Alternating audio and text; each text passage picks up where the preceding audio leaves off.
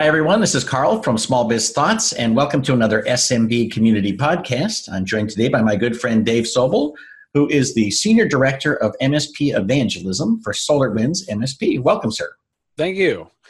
So, Dave is a longtime friend of mine. We've been working together for maybe 15 years, and he's a former MSP, former Microsoft MVP, and he's also a longtime contributor to the SMB community. And today he's working to expand the community and build businesses that with SolarWinds that help people to be more profitable and more productive. So did I miss anything? No, you got it. It's great fun working with IT guys and trying to help all collectively grow our businesses.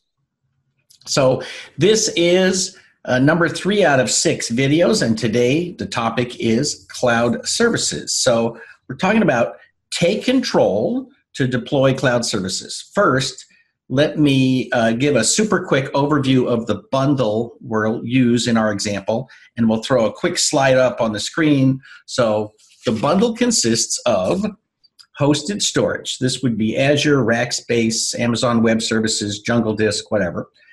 Second, hosted Exchange mailboxes. Again, any provider that you want. Office 365 or Google Docs direct through a reseller. RMM for patch management and alerts. So SolarWinds MSP is probably Dave's recommendation. Of course, absolutely. Take control for remote access, and then an antivirus, spam filtering, and possibly light server on-site for backups and Active Directory. Did I miss anything? No, I think you got it. And we both, the idea here is that you're going to bundle together your package of how you take a customer to the cloud. And these are all of the things necessary to deliver a modern cloud office and be a super robust way of going forward. And I think the one piece that you need to think about as a solution provider is what are you including from a service perspective? Like, what are you including as part of the service to help them support it? Are you billing for the time? Are you doing block hours? Are you including everything they need, or only remote service or on premise? You have the ability to say, for this bundle of cloud stuff, here are the services that I'm going to deliver as part of that, and figure out how you're doing that. And I want you to customize it. This is Carl's super cool service. And you customize it so that it's your offering from you that you deploy that is unique because of the way you've put it together and what you're delivering for the customer. And that's the services component. All righty. So no matter which tool you're using, you don't want to physically touch every desktop, but you do need to touch every desktop. So I guess the first thing is installing Take Control on potentially dozens or hundreds of different desktops. Can this be automated in any way? Yeah, absolutely. That's the good news, is that we've thought about automation as part of this. So you have the ability to do customized installs so that you can, and automated installs so that you can actually do mass deployments in all of the versions that we have as part of the technology. And you can do it in a couple of different ways. You can do it through automated scripting. You can do it as an install button on your website so that a user can just go and hit the button, and it starts installing automatically. You can do that through scripting. You've got all the different ways of doing that. But what you can also do is you can customize the terms of service so that you can actually make sure that the user's agreeing to your specific terms of service as they're going through the installation process, so that it's customized to you, your organization, what your T's and C's are, to make sure that it's all done. And that scripting really does mean that you can then focus on automating all of the rote tasks, and you can focus on your customers. You don't have to spend as much time on the rollout. You can actually just automate that, focus on working with the customers and getting them up to speed. So I can customize my piece of this. With certain clients, though, can I customize per client or even per department? Yeah, you can actually do that. So you can actually customize and organize customers by department, and you can build auto routing, and you can do customize down to that department or client level so that it can look different. So if you want to customize Carl's Super Cool Service and you've made it so a version for that particular customer, you've got the ability to do that. And the cool thing is you can actually also manage request queues with updated status information for each of the customers. So you can actually have, if you're going to do request queues and set them all up, you can say that this customer's got a queue, that customer's got a queue, and you can customize it all the way down to the individual workstation. Or you can set things for global parameters and any combination in between. So that however you need to customize it, we're going to support you so that you can roll it out exactly the way that you want to. All righty. So to me, if someone is on, say, break fix, the definition of a client is that they have my logo with the agent in the lower right-hand corner of the screen. So is that easy to customize with Take Control? Yeah, absolutely. We made it really super simple to do that. So you can brand and customize all of the user and customer-facing components.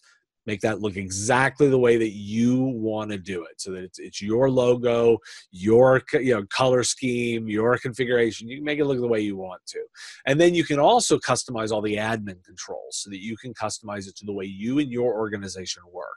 So you can set it up you can set up various techs and all of the devices that they use. You can customize and configure particular permissions and defaults so that it's set up to the way you want to allow security, you want to allow the proper configurations. It installs exactly the way with your settings and the way that you want it to do.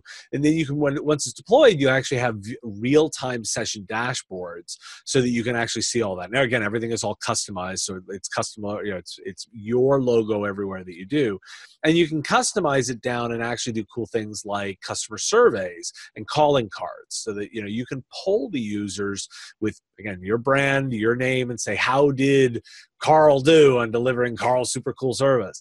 You can actually make it so that it's done that way. And you've got the ability also to then see reporting and get access reports and know exactly what you've done. And it's all built right within the system.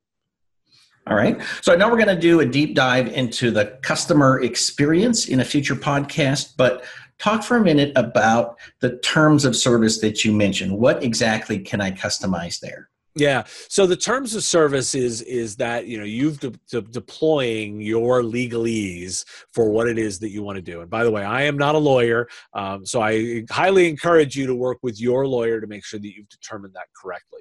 But the good news then is that we can actually set that all up so that we can say, these are the things you're agreeing to by putting this piece of software on there. So it can be things like what your privacy policy is, what your monitoring policy is, what the expectations are, what the service level is. You can actually define all of that in something that the user sees prior to the installation, so that you actually have an actionable, clickable thing that they say, no, the user did see that, they did agree to that, and it was mine, and here's the one that goes in there.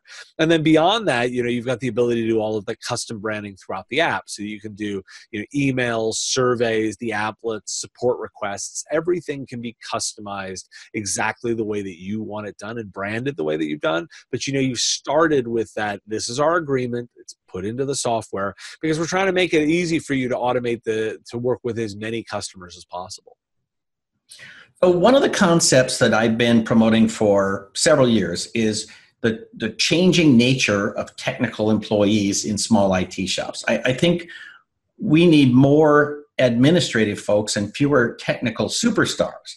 I'm not sure if you agree with that, but it seems like Take Control would allow me to turn over a whole level of cloud deployment to entry-level technicians or employees rather than senior-level expensive technicians. Does that totally you?